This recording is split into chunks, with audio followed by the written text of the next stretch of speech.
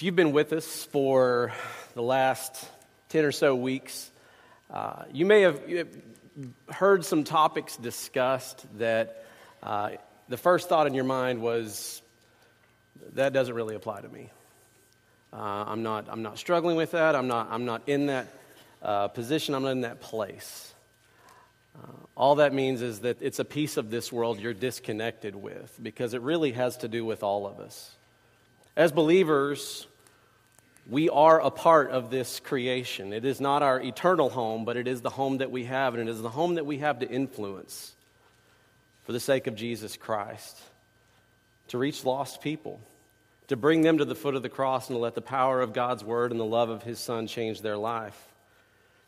And it feels like with each year that goes by that we are under more and more pressure, that what's really inside of humanity is coming out, and that this is an opportunity for God in the hearts of believers to take those leftover parts of our old life and address them so more of the life and character of Jesus Christ has a place in us. And today what we're going to be talking about is being convicted. What that conviction looks like and how it plays out in a world that often doesn't look a lot like us. Specifically, as you see on the screen behind me, convicted in a culture that continues to compromise. To compromise our beliefs, to compromise our faith, to compromise our standards, by which up until at this point at least we have attempted to live our lives by. We are living in a time of compromise, and I think we can see the impacts of this in a lot of different places. We've seen our politicians compromise. We've seen them flip-flop on positions to trace dollars down the campaign trail or votes. And it has done so much damage to our common shared civic life as American people. We've seen churches compromise, either on their theology or on their core convictions. They've compromised to find favor in the power of those same political leaders. We've seen men and women in sports, those people that for many they look at as their idols, who've compromised and taken in performance-enhancing drugs, breaking the rules for the sake of getting ahead. We've seen it in our homes. We've seen it in the workplace. And compromise is tragic. Not all compromise, but the kind of compromise we're talking about today. Because when we compromise our beliefs, when we compromise who we are integrally, it destroys trust. It tears down the quality of our relationships. It produces cynicism and deep wounds, both in our lives and in the world at large. So why is there so much of that kind of compromise in the world today? I think a lot of it can be traced to what I want to call, just for a moment, pragmatic selfishness. And by pragmatic, I mean an ends-based thinking, as in what is in it for me? How do I get out of this what I want? An ends-based kind of thinking. And then a selfishness that becomes this lens to, this is what I want for me, so how do I go about getting it? And so these ideas of sacred commitments or living with integrity at great cost, if we live in a selfish society, then what's the point? What's the point of living with integrity? What's the point of keeping our commitments that we have made if life is only about me? I want what I want. I don't care what I do in order to get what I want. I don't care what covenant I break. I don't care what commitment I throw away. I don't care what promise I have compromised in order to get what I want. And a lot of this has to do with this. Our individual untethering, our breaking of our relationship with God. It's so easy to place that on our culture and on a society. But today I want to talk about each of us as individuals. Because yes, we live in a culture and in a society where we can see what we would call a moral erosion over the course of the last 70-ish years. But I would argue that has started in our homes long before that. And that is how that seeped into our culture. John Sanderson says it like this. He says, if we probe a bit deeper, talking about this culture of compromise, we see that unfaithfulness is very close to disobedience. For a man who disobeys God has cast himself loose from the only support a man can have, and his direction in life will be controlled by this. And this statement is so powerful. will be controlled by the shifting winds of circumstance and his own whimsical desires. Whatever is next, whatever this world throws at me, that's what I'll allow to be my next influence. That's what I'll allow to be my next guiding light. So when we are untethered, when we break that bond between a sense of obligation to God and as a result of that, a sense of obligation to our neighbor, when we consider the greatest commands, we basically do whatever we want and we don't care about the consequences in between. And when this happens in the church, as it has, the church no longer functions as the conscience for the larger society, which is where we find ourselves today in this country. And our culture ends up being filled with heartache as a result. This is what God said through the prophet Hosea. He said, "Hear the word of the Lord, you Israelites, because the Lord has a charge to bring against you. There is no faithfulness. And what is lacking in faithfulness has led to no love and no acknowledgement of God in the land. There's only cursing, only lying and murder, only stealing and adultery. They break all bonds, and bloodshed follows bloodshed." And we can see this in our society in 2023. We see these horrific injustices taking place in the world around us. We can see this with the breakdown of the deepest commitments that humanity makes to one another in our relationships, both in businesses and in homes, in the church and in our families. And we cannot let this pragmatic selfishness, this ends-based selfishness, this what's in it for me selfishness seep into our lives as believers in Jesus Christ, where our convictions to the Lord become less important than compromising to the culture around us. We have to be people of faithfulness. And the fruit of conviction, the fruit of being faithful to the Lord, is described in the Bible, both in the Old Testament and the New Testament, and how it looks, how it bears itself. What does faithfulness look like? What is keeping this promise that we have made to God? What does that look like? In the Old Testament, it's actually shown as a picture, talking about pillars that hold up homes. It is the foundation of life. It's this idea of strength, stability, and dependability. That's what faithfulness is described as in the Old Testament. In the New Testament, it's described as firmness or trustworthiness or loyalty. So if we look at the whole semantic piece of Scripture, Old Testament and New Testament, how would we describe this conviction to faithfulness? And I think it can really be broken down into just one word: trustworthiness. That we can trust God and that we can become people who are trustworthy ourselves. Now here's the challenge with a word like faithfulness, is that it gets tossed around in our Christian culture very easily. But it is a very weighty word. God is faithful. Just be faithful. Good and faithful servant. And we hear these phrases stated and we think, moving on. There is so much behind that word that has to imprint itself on our heart. And without it, no amount of truth matters. Dr. Martin Luther King talked about Scripture and the power of it when it is devoid of Christ. He said, Christianity has no meaning when Christ is not the center of it. The noble principles and moral structure of Christianity remain abstract until they are personified in a person called Jesus. Christ becomes the center of the pivotal point around which everything in the Christian faith revolves. Now, what he was trying to say is this: faith and faithfulness are not just adherence to theological ideas. It's not just, this is what I do because I am a Christian. These are the tenets that I follow. These are the paths that I walked. A Sunday morning conviction that we hold. It is a fundamental relationship commitment to a person, that person being Jesus Christ. Faith, biblically, is a covenant with God. And so there is this question that we need to answer for ourselves, and this is where we're going to dive into Scripture this morning. Are we willing to be faithful when it doesn't result in favor for our lives, in benefit to us? Are we willing to be faithful when it's hard?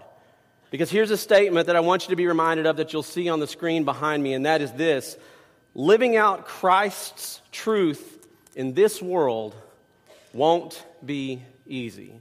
It's the first line in your outlines this morning. It will not be easy. Look with me at Mark chapter 13, verse 13. Jesus says this. He says, "Everyone will hate you because of me.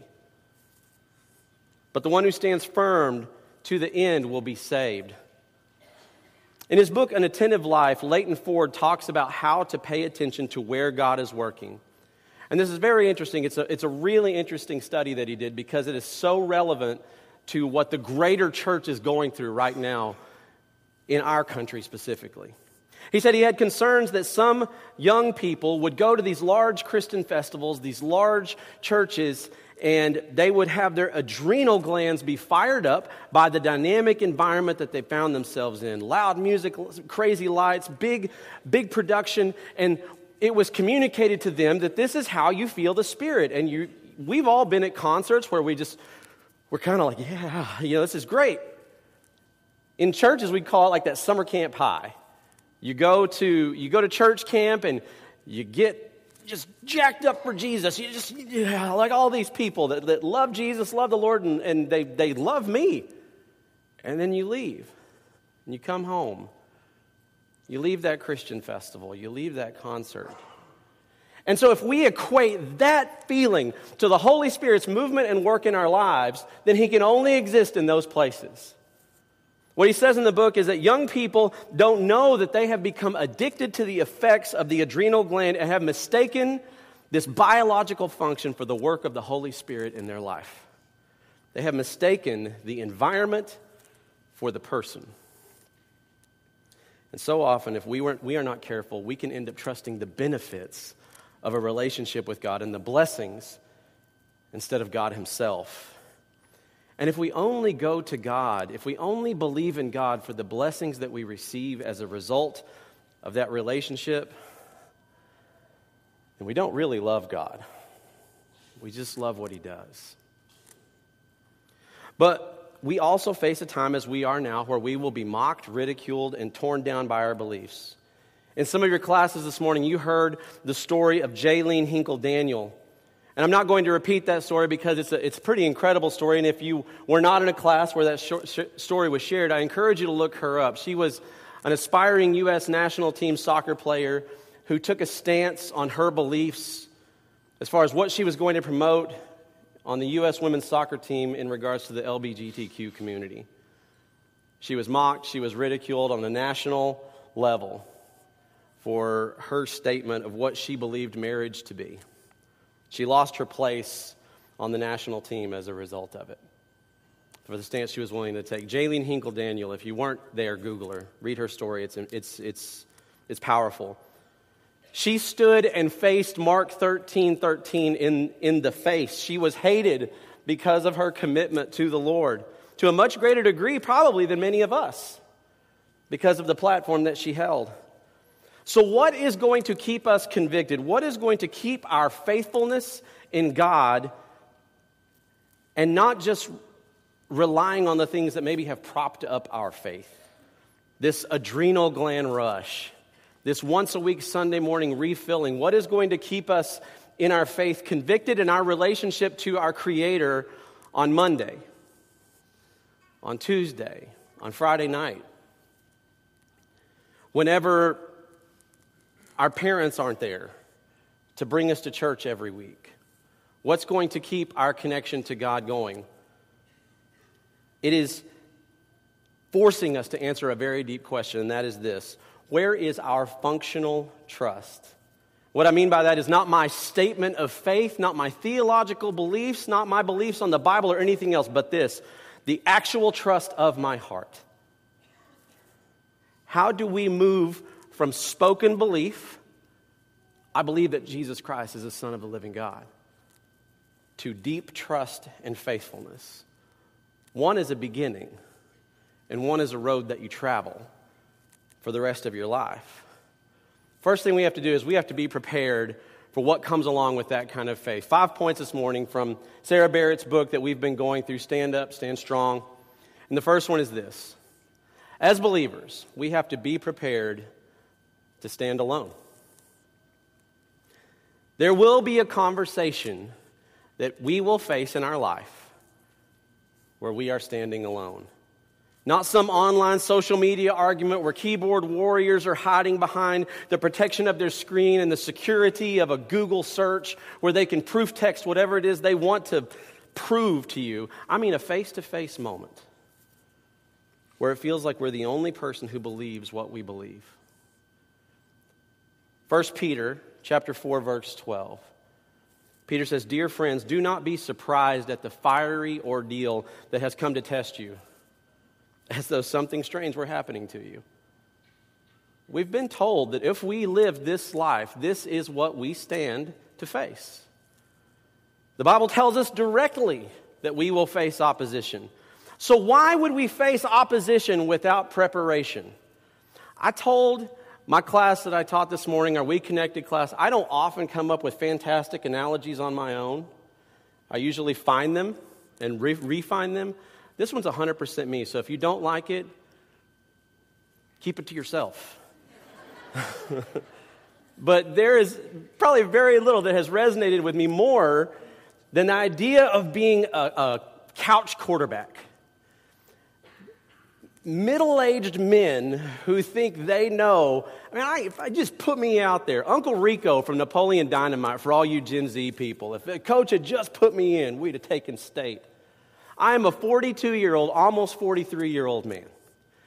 If I were to miraculously find myself in the NFL today, I would officially be the oldest person in the NFL. Now that Tom Brady has supposedly retired again, there are only 3 men in the NFL over the age of 40, and 2 of them are kickers. I know you're all shocked by that. And the other is a cowboy, so, all right. But what would possess a 42-year-old man like myself on a Sunday sitting on the couch saying, man, I could do that better than they could? Really?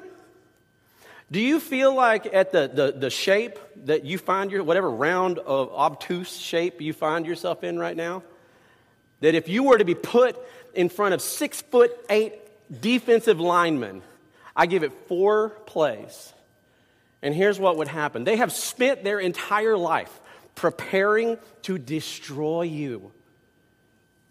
And ladies, if you want to be 42 and jump in the NFL, you get the same level of destruction. Because after 4 plays, I'll tell you where you would find that person. At the ICU. Struggling to hang on to life. Because they decided to go up against someone who has prepared, who has refined themselves, who is ready to face you in that moment with all the pieces that they need. Why would we not do that in our spiritual life? These guys that think that way are relying on 7th grade football. I was so good in the 7th grade, I could just tear that defensive line up.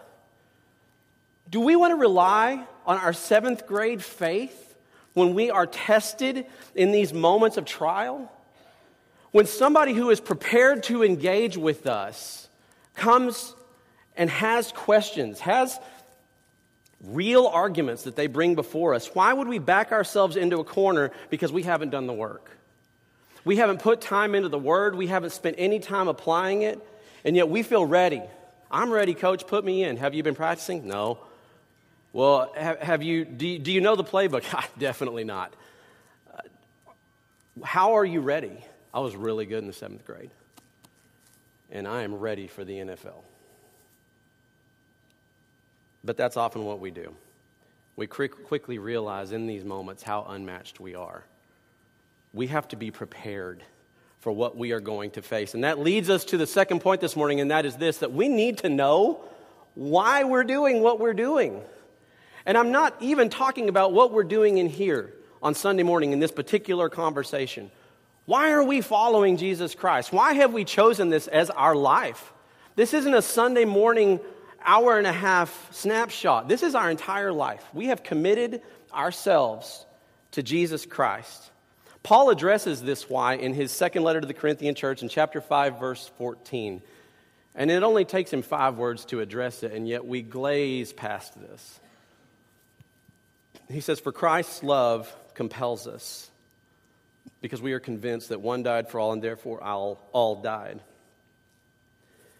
In your classes, you might have also heard of a man named Said Abendini, a Christian in Iran who was persecuted for his beliefs, and he said it this way. He said, people die and suffer for their Christian faith all over the world, and some people may wonder, but the answer to the why is not actually why, it's actually who.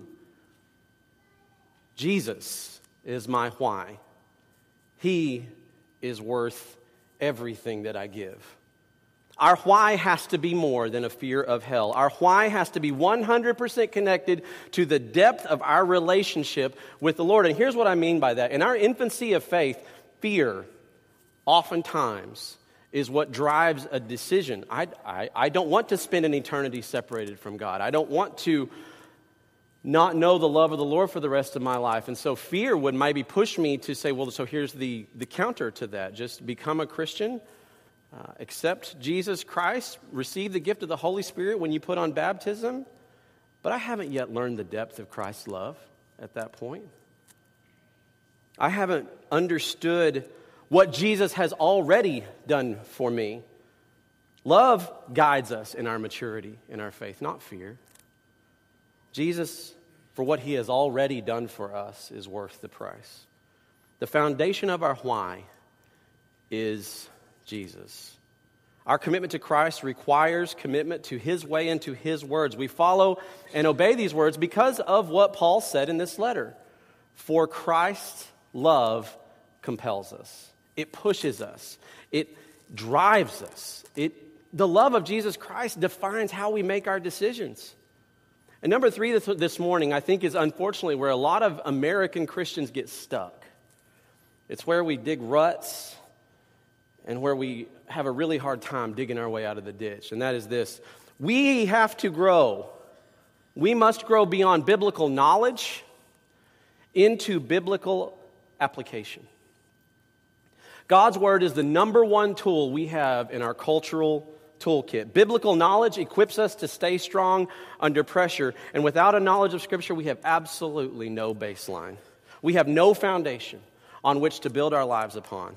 The Word of God does not bend and change with culture, as Sarah Barrett says, but God's character remains whether humans are on this earth or not.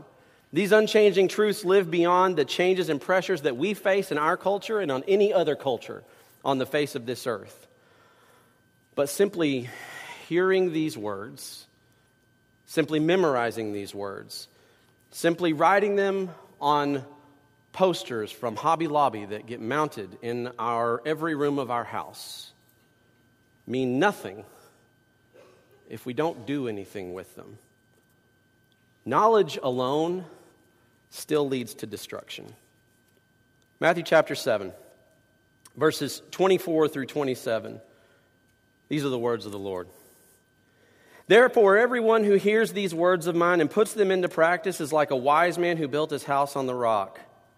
Some of y'all know a song that goes along with this.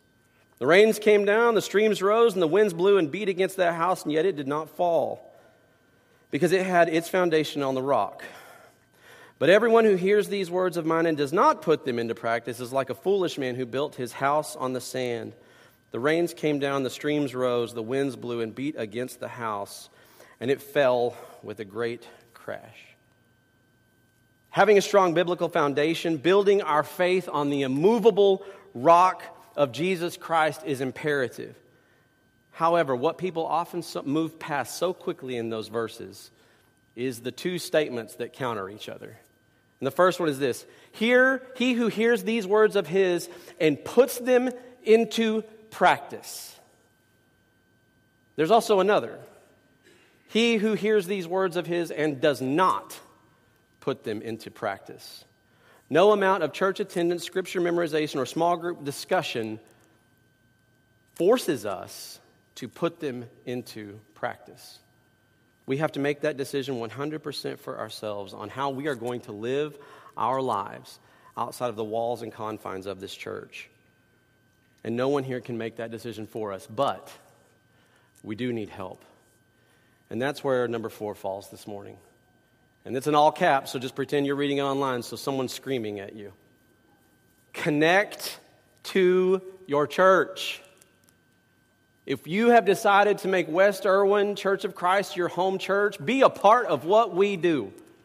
Please And this is why.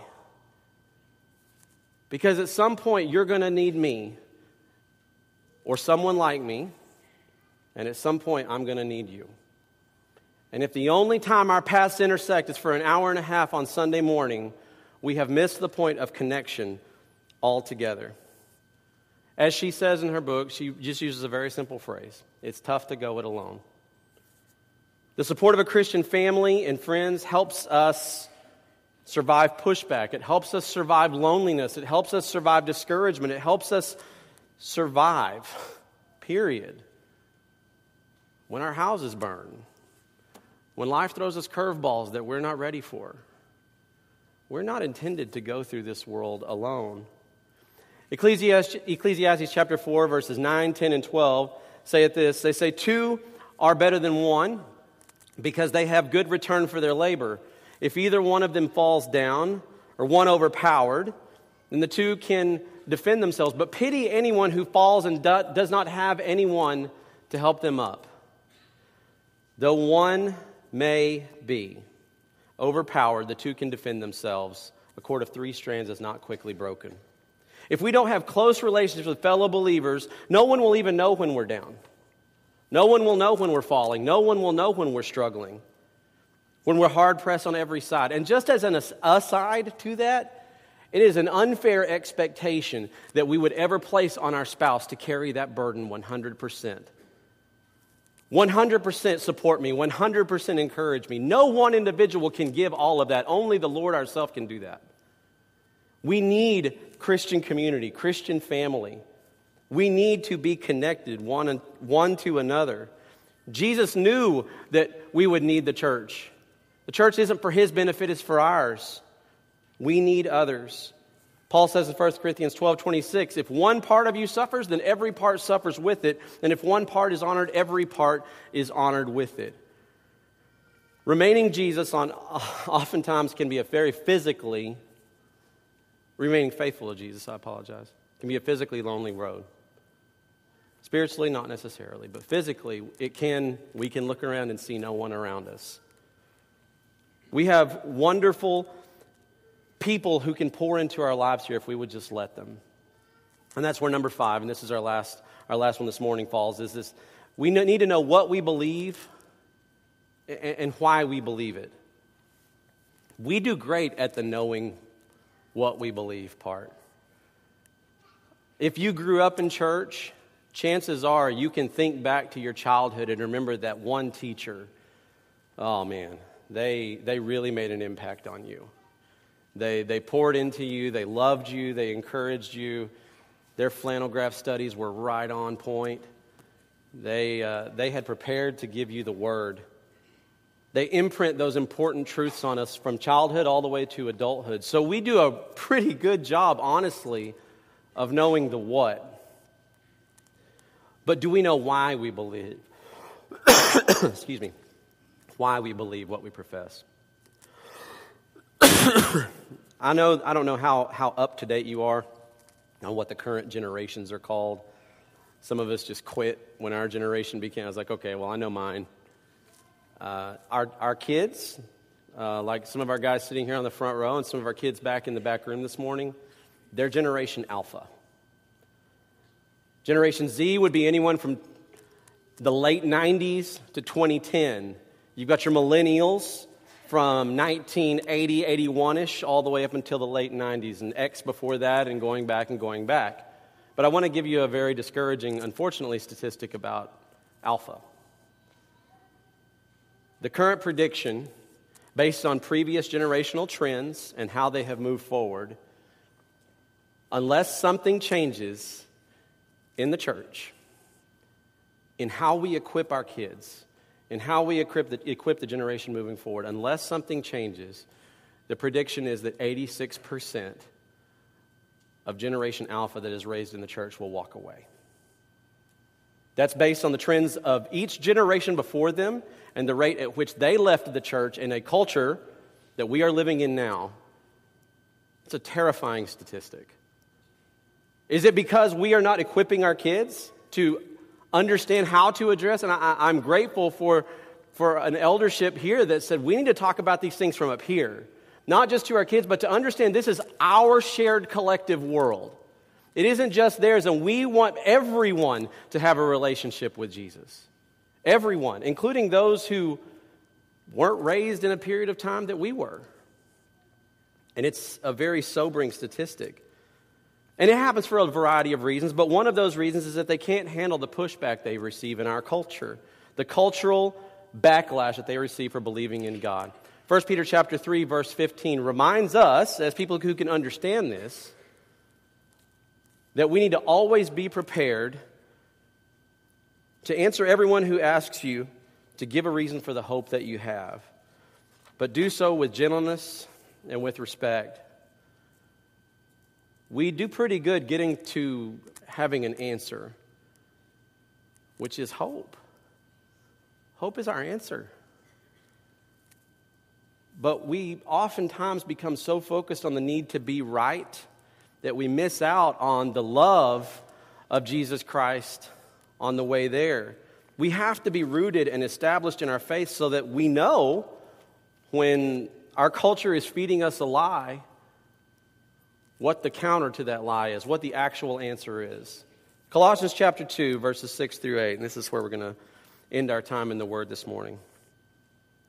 So then, just as you received Christ Jesus as Lord, continue to live your lives in Him, rooted and built up in Him, strengthened in faith as you were taught, and overflowing with thankfulness.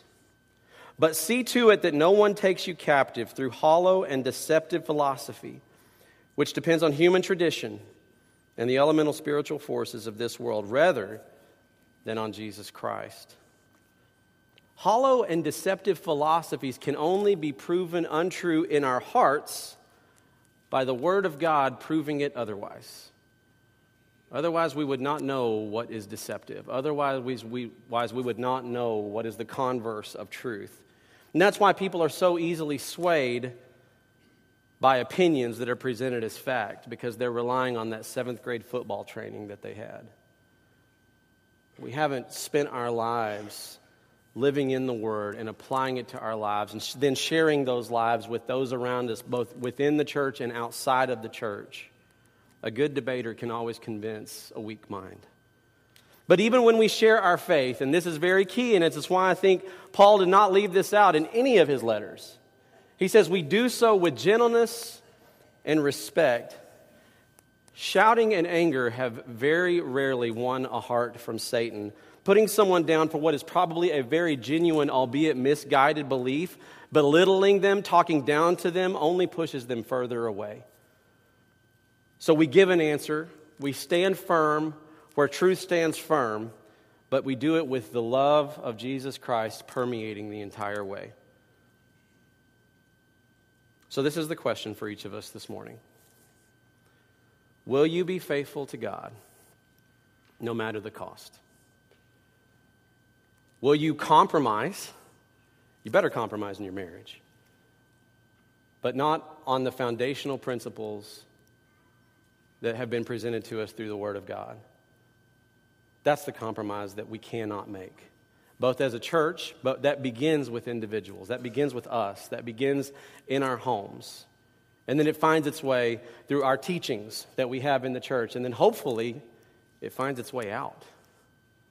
That we would share that truth regardless of the response we get, but that we would do it in gentleness, kindness, and respect. We are going to have a culture that continues to push back. More so a year from now than they will today. And it is incredibly important how we respond and that we respond, because apathy is also a response. Doing nothing is a response as well. So let's be a people who respond in truth, but permeated with the love of Jesus Christ. If we can encourage you to that, if we can stand beside you and walk with you, or if we can help you begin that life new today in a relationship with Jesus, putting Him on in baptism and receiving that gift of the Holy Spirit, if we can do anything for you, won't you come this morning while we stand and while we sing?